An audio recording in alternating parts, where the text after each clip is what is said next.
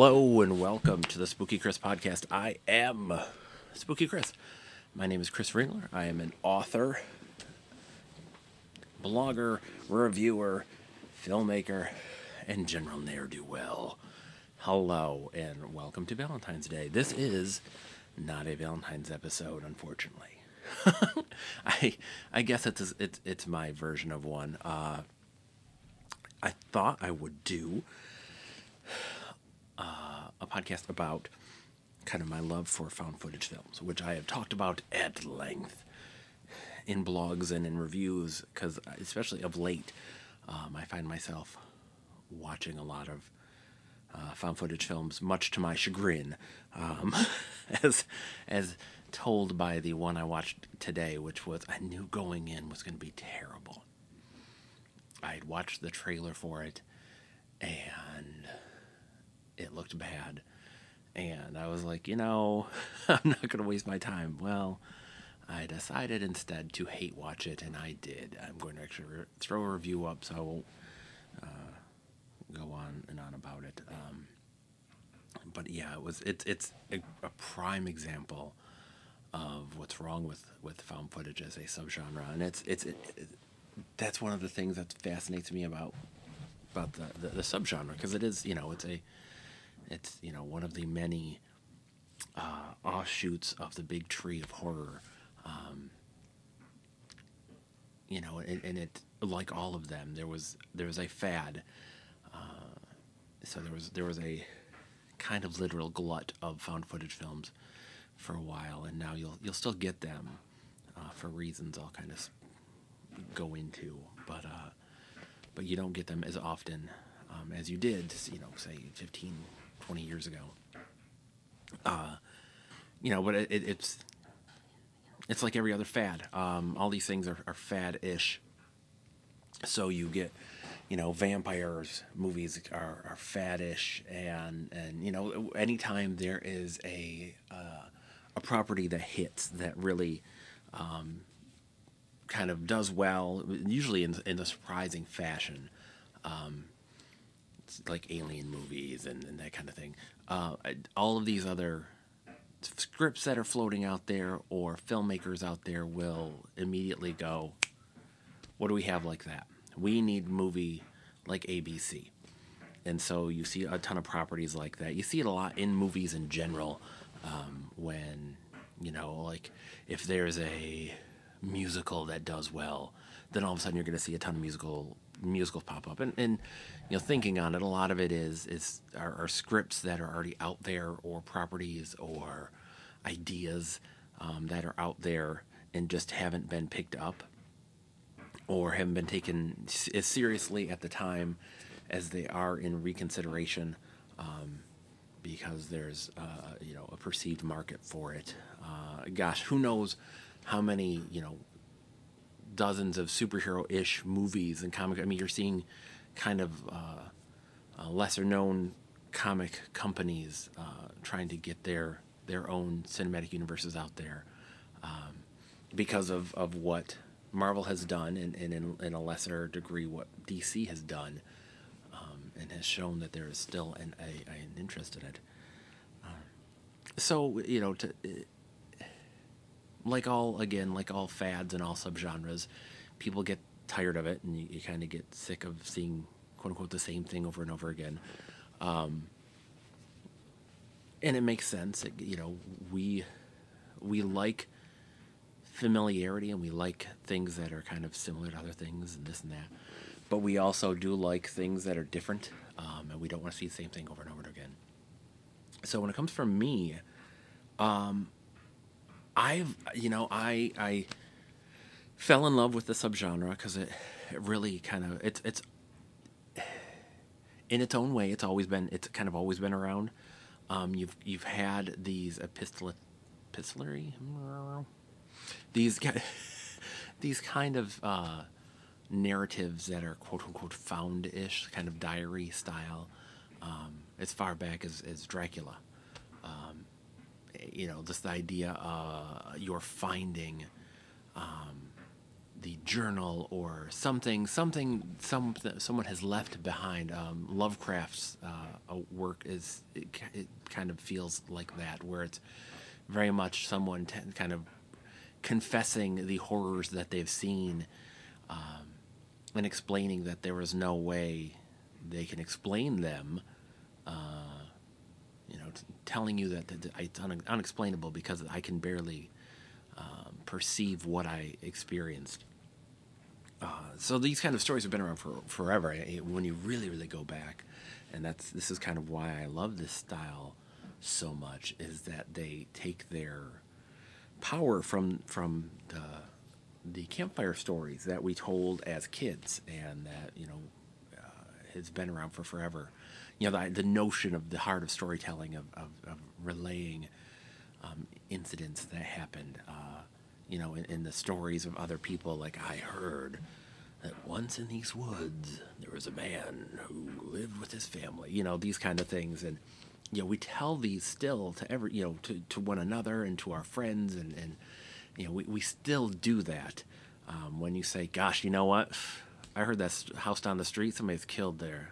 Yep, totally heard about it. Yeah, no, a friend of a friend heard about it. Like that's that kind of storytelling. It's the idea of it's a kind of a found narrative, in that it's not always our narrative.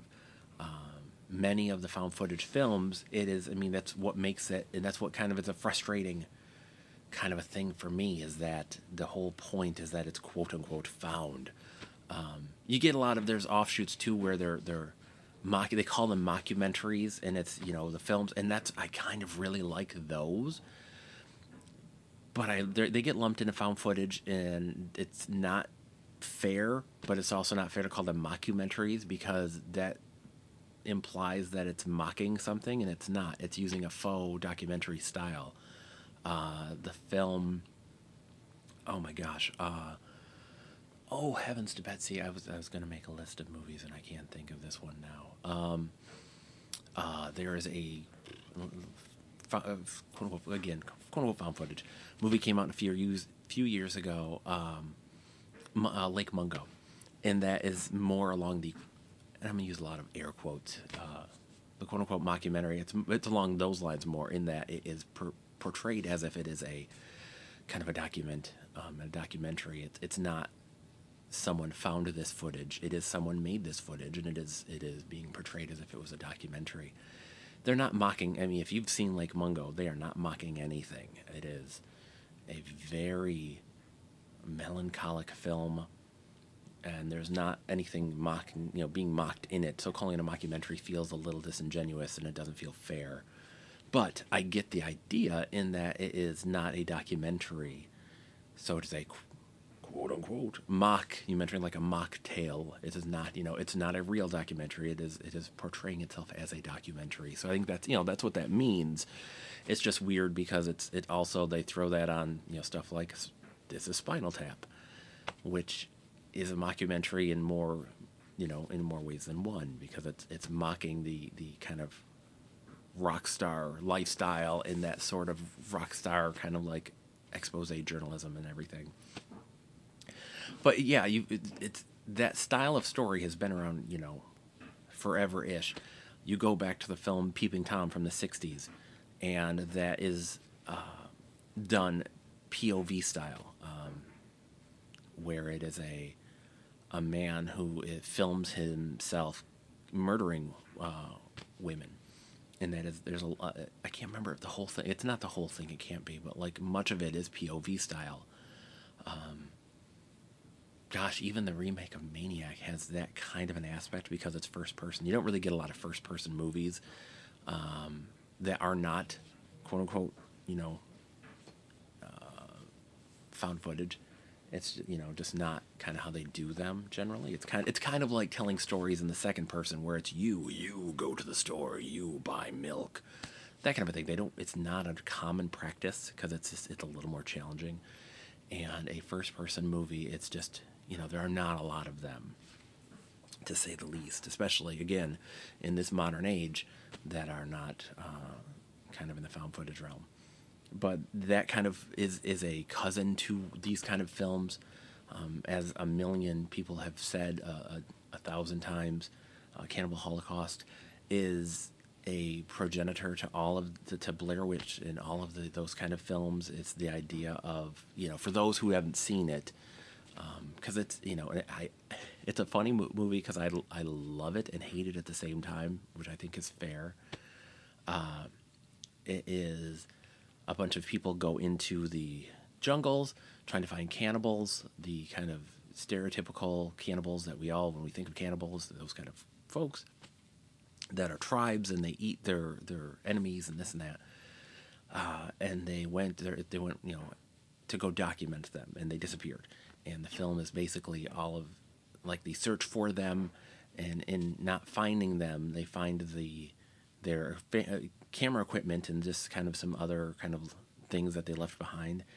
And then we see what happened to them through their film, through their things that they've filmed. And it's a fascinating movie, and one of the reasons it's I really like it, and why it kind of has some power, is that it condemns the people themselves. It's really interesting because they basically went in the jungle and they were looking for cannibals. They were looking for these this tribe of cannibals, and they find this tribe that's very peaceful and very just kind of not. They don't do that anymore. They just So these people manufacture cannibals and kind of like do these things to make it look as if they are, and in so doing make them into the monsters that they believed they were. Really, really, and again, it's a brutal movie. It's the and again, for anyone who may not know, it's notorious, like a lot of those. Unfortunately, it's notorious for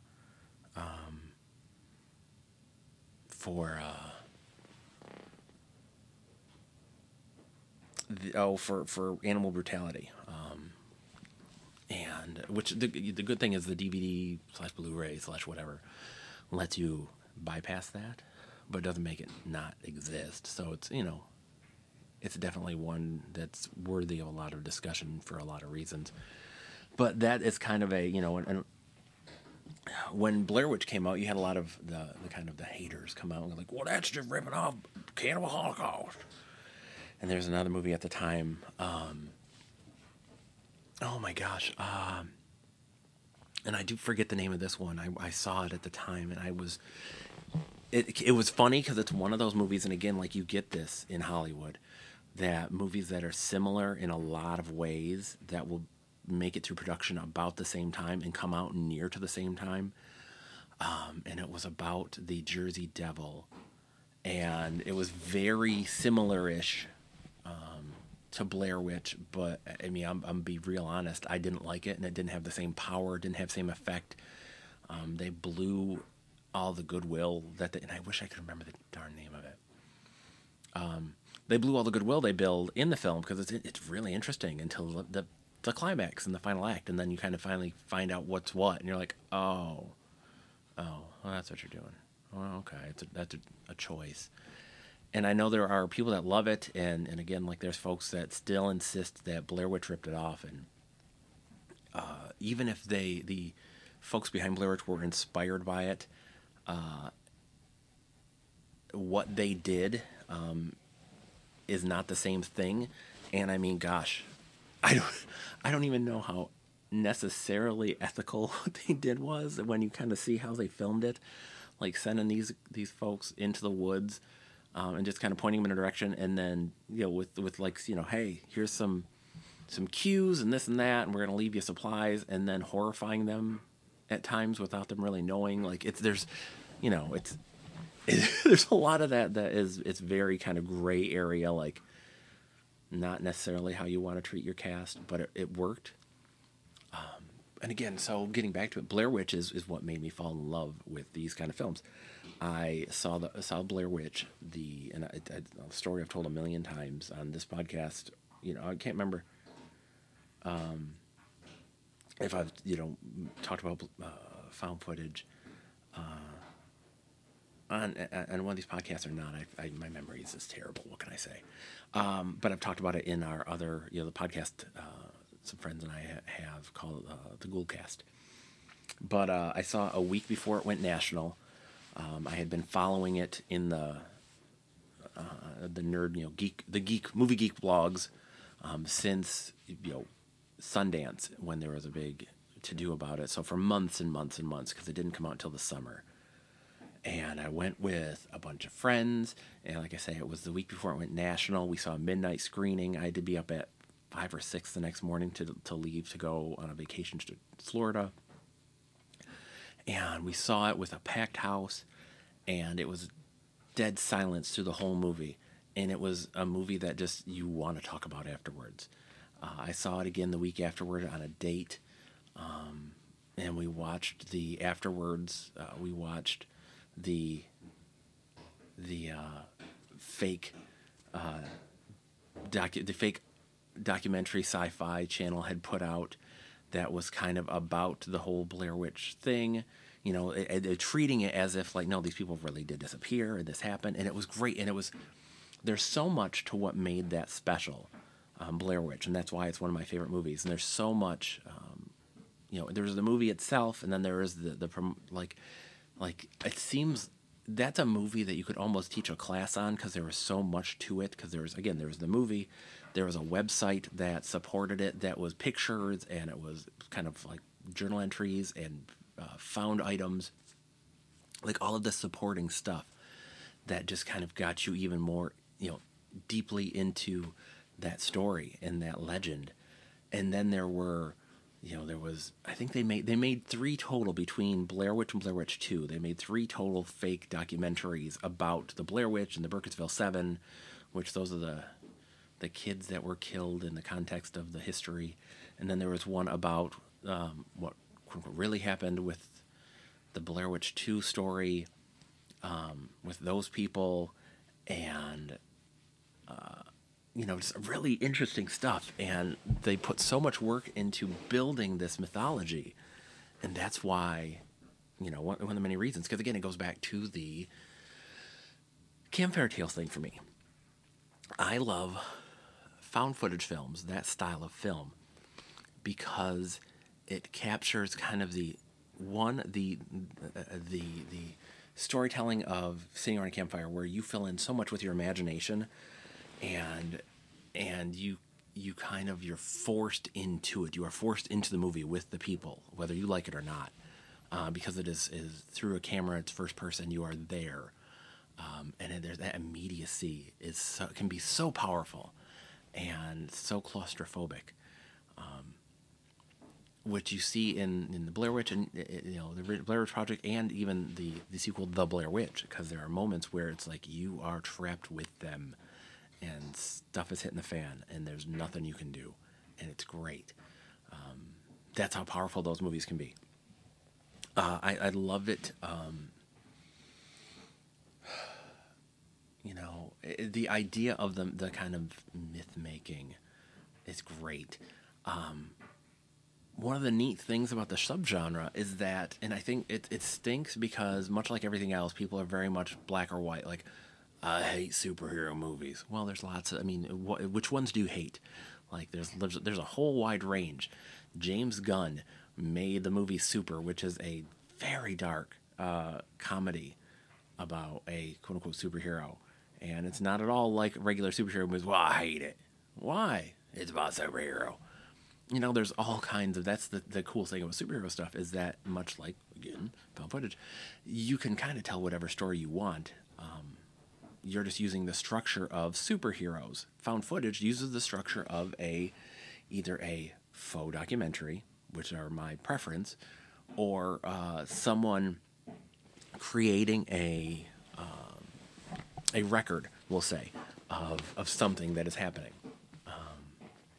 I love both styles, and there's great examples of both styles. It's just things get a little more tenuous with the personal documentation,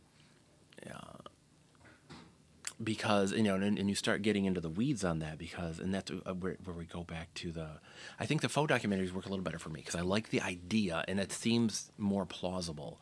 The idea that, like, we found these documents, this footage, this whatever.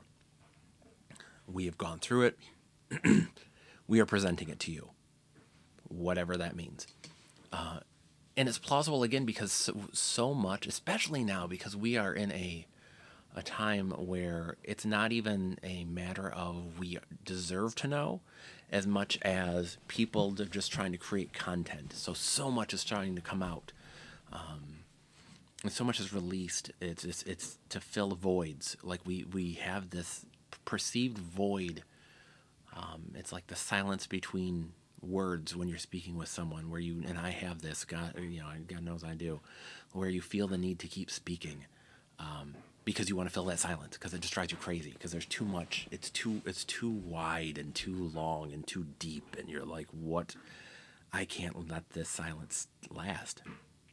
So we feel like that there's always this need to have content. My wife worked as a journalist for many years, and the place she worked, the way they had their website, and in turn kind of their Twitter feed and everything else, it was considered and called a river. Like that style is it's a river, and you're always trying to keep the river full of things, news. So news items were like just pushed. Like you had to get, like, there's a story, get it, write it, publish it.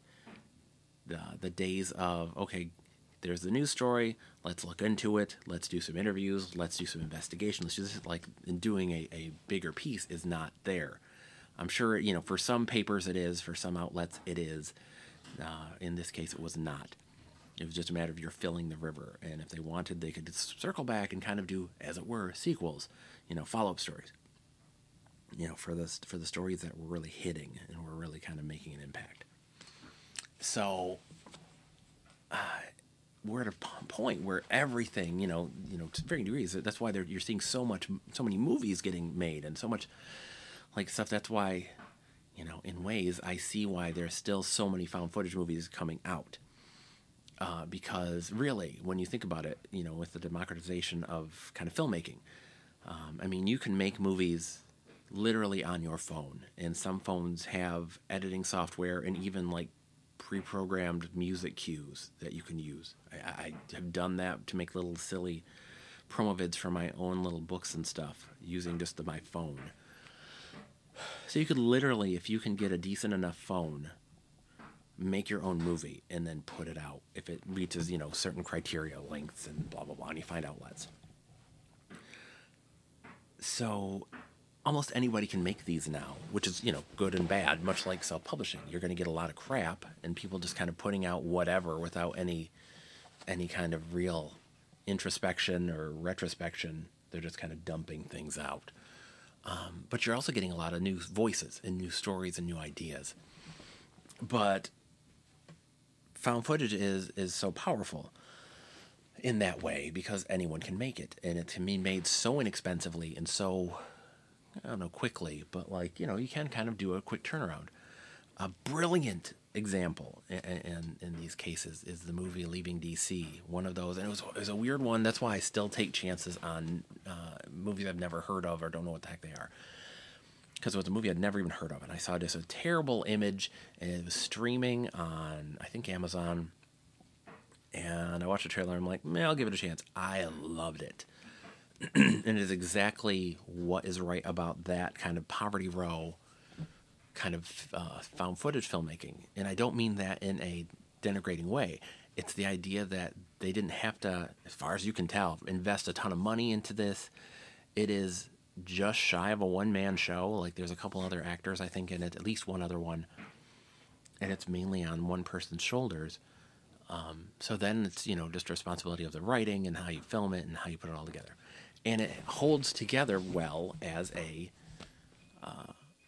kind of a found footage film. Like, again, to really, really go back, so many of these folks kind of lose sight of the fact that it's found. So if you are showing, there shouldn't there unless you're going to say, oh well, this footage, and I get too few movies. We'll go too few movies. Go to the effort of this was found by XYZ, and this is being put out by ABC, blah blah blah, because they'll have movie scores. even if it's just sounds like whoa, like soundscapes. That didn't happen. Like I don't go around in my day to day life with a soundtrack as much as I wish I did. And then they'll have camera angles that don't fit what they're doing, or they'll have kind of the nonsense. And that one I watched today did this in the beginning of it, where it's like you're carrying a camera, and you're filming everything, and there's no reason to, but you're filming everything. And even when you're running and scared, you are filming everything.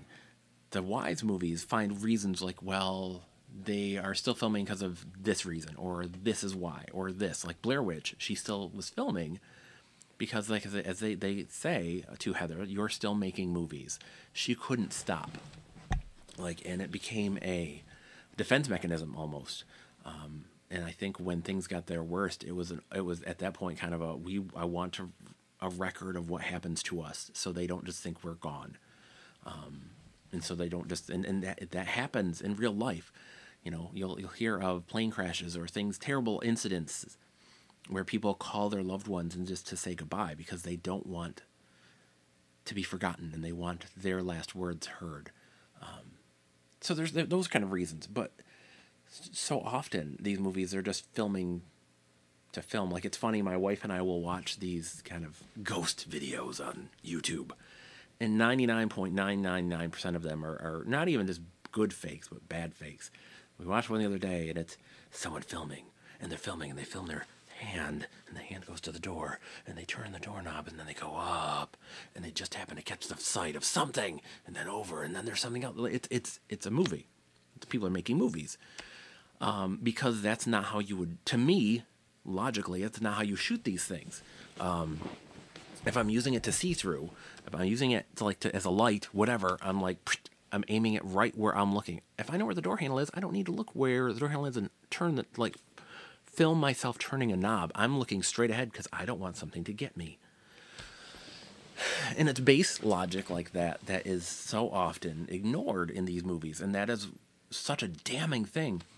Because on one hand, these are terribly easy movies to make, deceptively so. Whereas you can add a ton of stuff, like Blair Witch. They spent, and when you look into the budget stuff, $75,000. No, was it $250,000?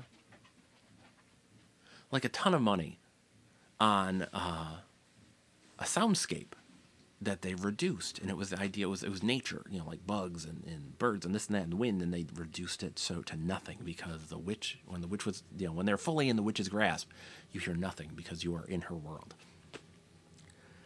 So you can put a lot of work into it, and it's not even to say like, oh well, these are just easy, you can knock these off in a weekend and you're gonna have big. No, it's not to say that at all, but it's to say that initially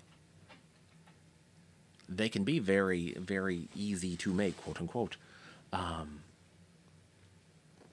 And even that stuff, like people mail it in. I watched one the other day, and it had, and so many of these, they start out with good ideas. And it was, this wife who is sleepwalking, and they're trying to figure out why, so they put cameras everywhere. And again, there's ways to do so much of this now in the last few years because you can get these security cameras so inexpensively and put them everywhere.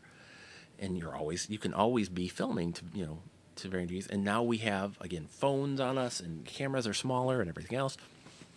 You can always kind of be filming. You just have to have reason why. Like, why are you still filming? Why, when someone is mortally wounded and you're still filming them and you're not dropping this camera or whatever, why are you not helping them? But so they're filming everything, and they're kind of like trying to make a documentary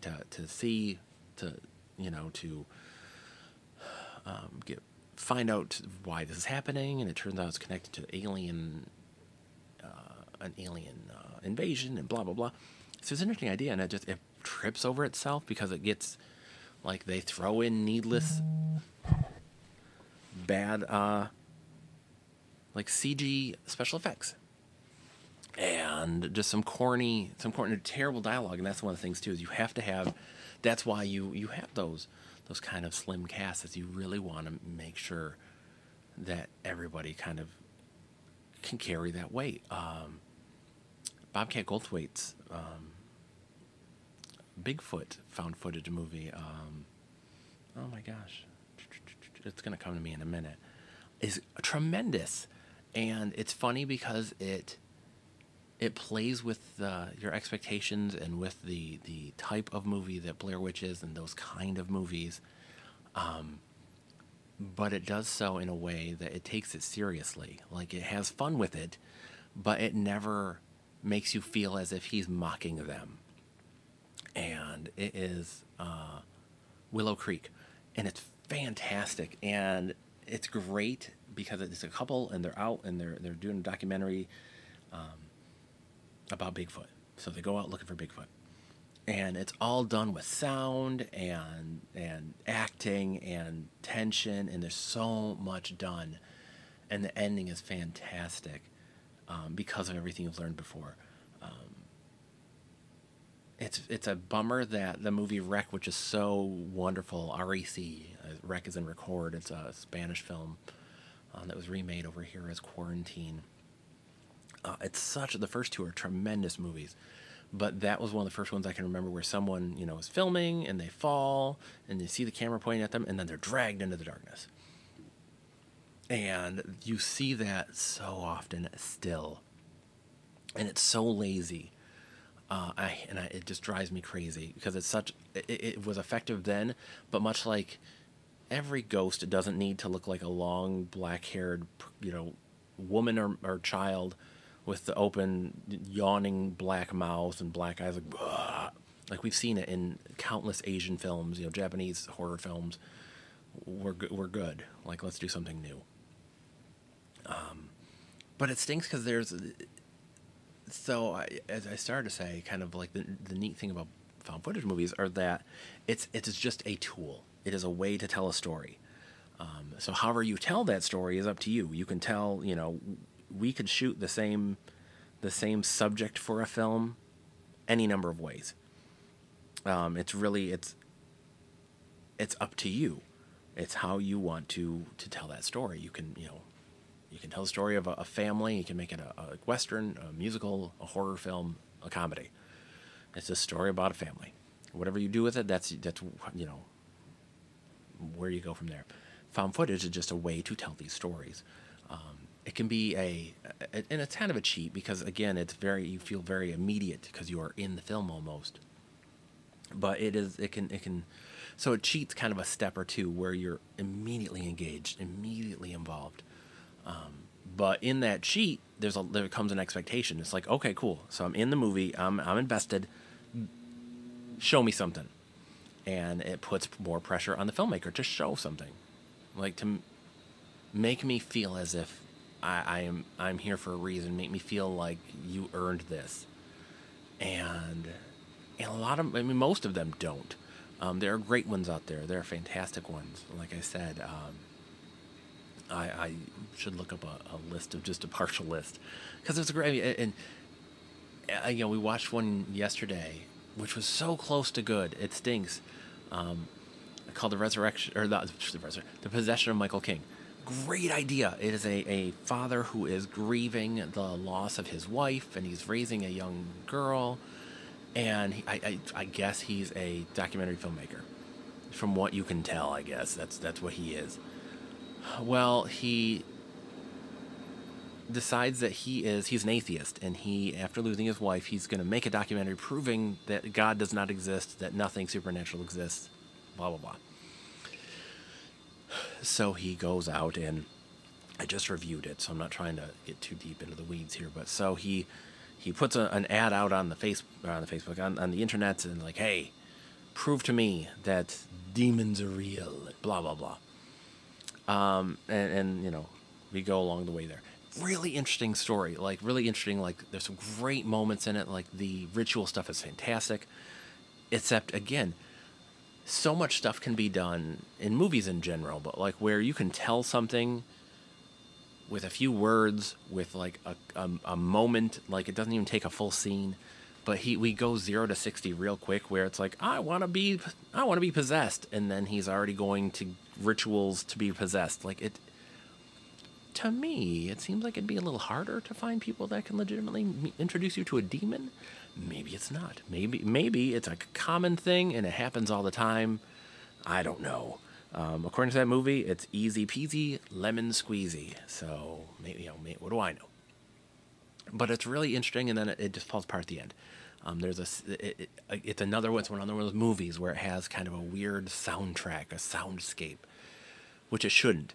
Had they presented the movie as this is unedited, or this is this is footage that was not changed. This is blah blah blah or whatever, however you want to do it. Like you can make a reason for that, and they didn't.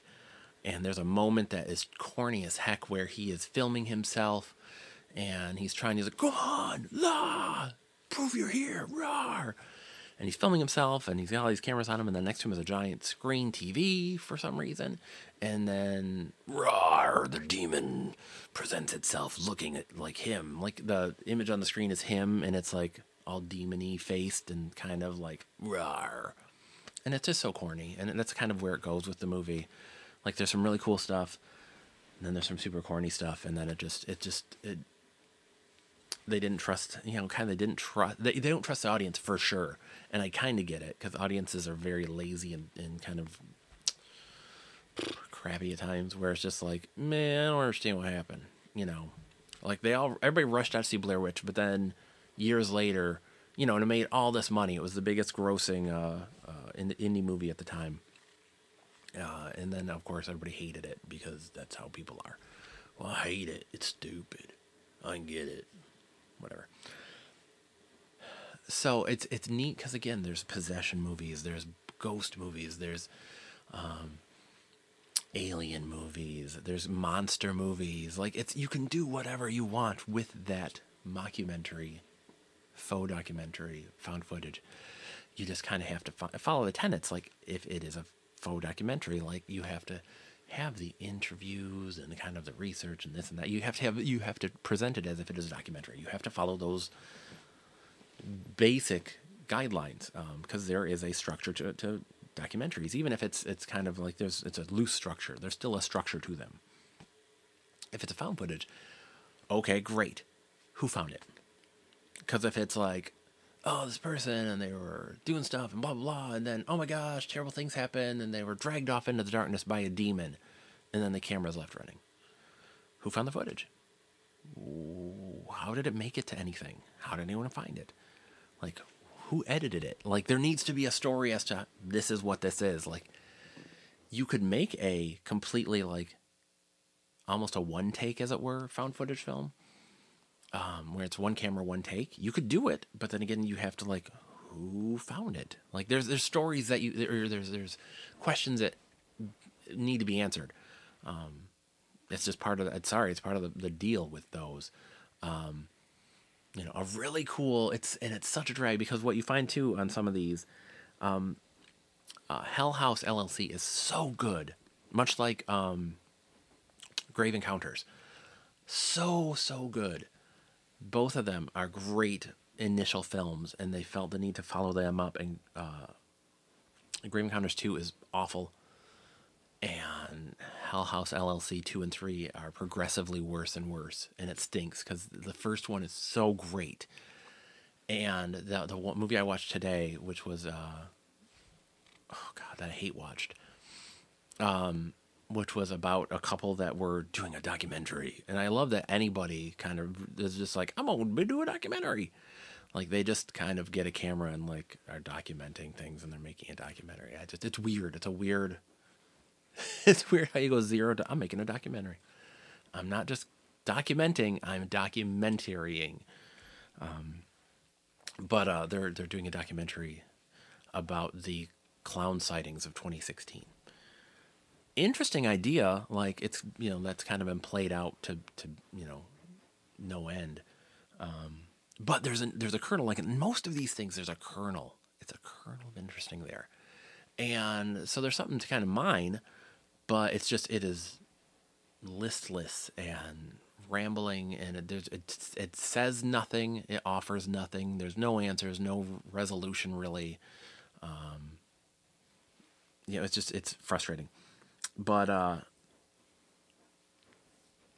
Hell House LLC has a clown in it, a clown prop, we'll say, and it shows how scary clowns can be. And again, you can get into like Art the Clown from I forget the movie he's from. But there's movies. Haunt is another one where someone kind of dresses as a clown that's legitimately scary, not like Sid Haig kind of as a clown, but legitimately scary. So it's not even that clowns can they can be scary, but in these found footage things, it's can be again like the clown movie I watched today. It's super lazy. But Hell House LLC, it's so creepy and effective. So much of that movie just hits, and it's so good. And same thing with Grave Encounters, so good. And then they shouldn't have done follow-ups, and they did, and unfortunately, and it's cool because foreign markets have gotten into heavily found footage stuff. Like there's some great foreign films like Gunjam. I don't know how you pronounce it, but it's a haunted hospital or I think it's haunted hospital. That was really good. There's another one about kind of a curse that's really, really well done and super creepy. Noroi. Oh, super well done. Super creepy. And it's great when people do it right. And Noroi, both are kind of the faux documentaries, really. And they're just really, really effective and really well done. And that's the thing, is when they're done right, they are super powerful. Leaving DC still sticks. Like I still think about it, and it's so minimalist. But I still think about it. Same thing with Willow Creek, and certain movies and stuff. They stick with you because you are invested. And I watched so many found footage movies in general, and especially lately, and they're just so unmemorable. And that's that's most movies. That's most just direct to video horror and everything. It's hard to find that stuff. VHS 94, 84, like the newest VHS movie, is really, really good. And I like that it's an anthology, it's found footage anthology, and they don't answer all of the questions, but since it's short form anthology, you don't necessarily have to. Like, who found it? Who did it? Who cares? I don't feel compelled to have everything answered. A full length feature, I do. And there's some really effective and really creepy ones. Poughkeepsie Tapes is another one that's just, ooh boy, that is some dark water there you're treading. So I'll always love these movies. I think it's great that there's, on the surface they seem so simple and so easy for anyone to get into and to try to make, but there's so much complexity involved. You have to have an actor that just brings it and that buys in and brings it, because so much rests on their shoulders. Because a lot of these movies, it's imagination again that gets into the campfire aspect that I really love, is that it's you are presenting all of these things but not necessarily showing them all, and that's so great and powerful. You have to be it's a lot of editing in these movies to make it make sense and keep it tight, and but yet keep it natural. A lot of sound design, a lot of locations scouting, so you have the right locations. A lot of writing, or at least kind of like the structure of a story. There's a lot that goes into these that, again, you just don't think about. And I think that, and they bring me back so much to my love of sitting around the proverbial or literal campfire and just telling these stories to scare one another. It's great. It's great. And there's something about things like that. My wife and I, we keep talking about doing a podcast about this stuff, but I don't know. She was doing an article once upon a time about a haunted hotel, purportedly haunted hotel from near where I live. And we had gone through it. We did all this, looked around, blah blah. She didn't feel comfortable. I was taking pictures. She was doing an audio recording. Do our thing. We talked to the manager and got a chance to look around the whole place and blah, blah, blah. On the way back to go see my family, we're listening to this recording. And we picked up another voice. She and I were alone, but we picked up another voice. And it's that kind of a thing where it's the oh my gosh, did you hear that? Did you see that? That's why a movie like Mungo is so powerful and sticks with you so much, is because it plays on with that on two different levels. The idea of the here's what's happening, and then like, but did you notice this? And then you're like, oh, I didn't see that, because that is horror. That is horror. That horror is looking at your security camera footage or a photo and seeing something that you know, like, and it looks like nothing has changed. It looks exactly like you expect it to look, and then you look closer, or someone else sees like, but wait, what's that? And then you see something that you didn't realize was there. You know, the old adage of no one likes a clown at midnight.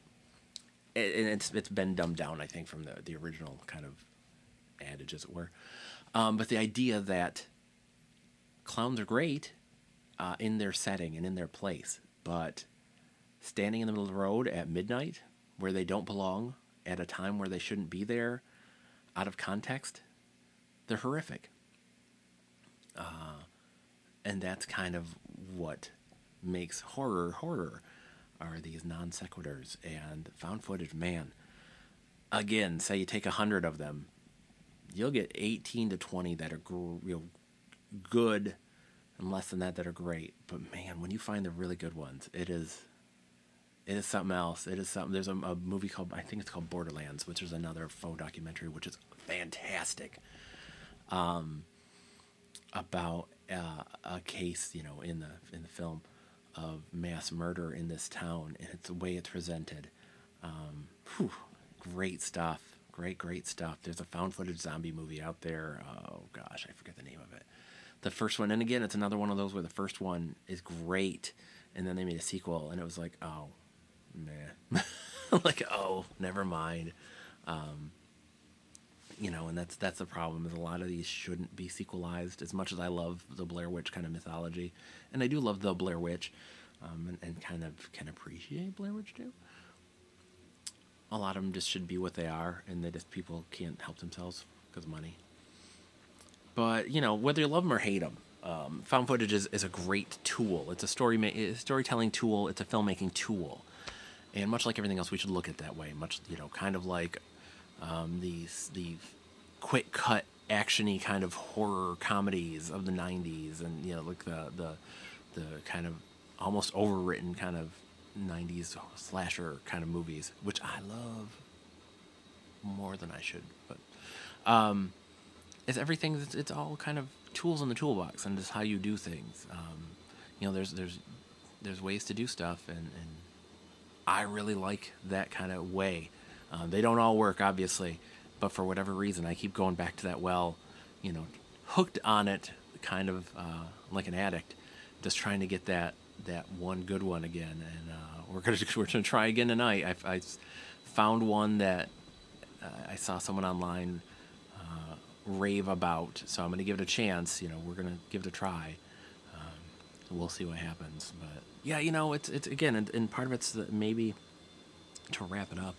Part of my love of them and is the excitement of finding just these ones that I've never heard of or don't know what they are, because there's so many movies out anymore. You don't really hear of anything but like kind of the bigger titles, or the ones that kind of really get noticed. And it reminds me of the days of going down the video store aisle and finding those gems that you know, as a kid, I didn't really know what stuff was per se. So finding them and just being like, ooh, like when we saw Wreck, boy oh boy, it blew our minds.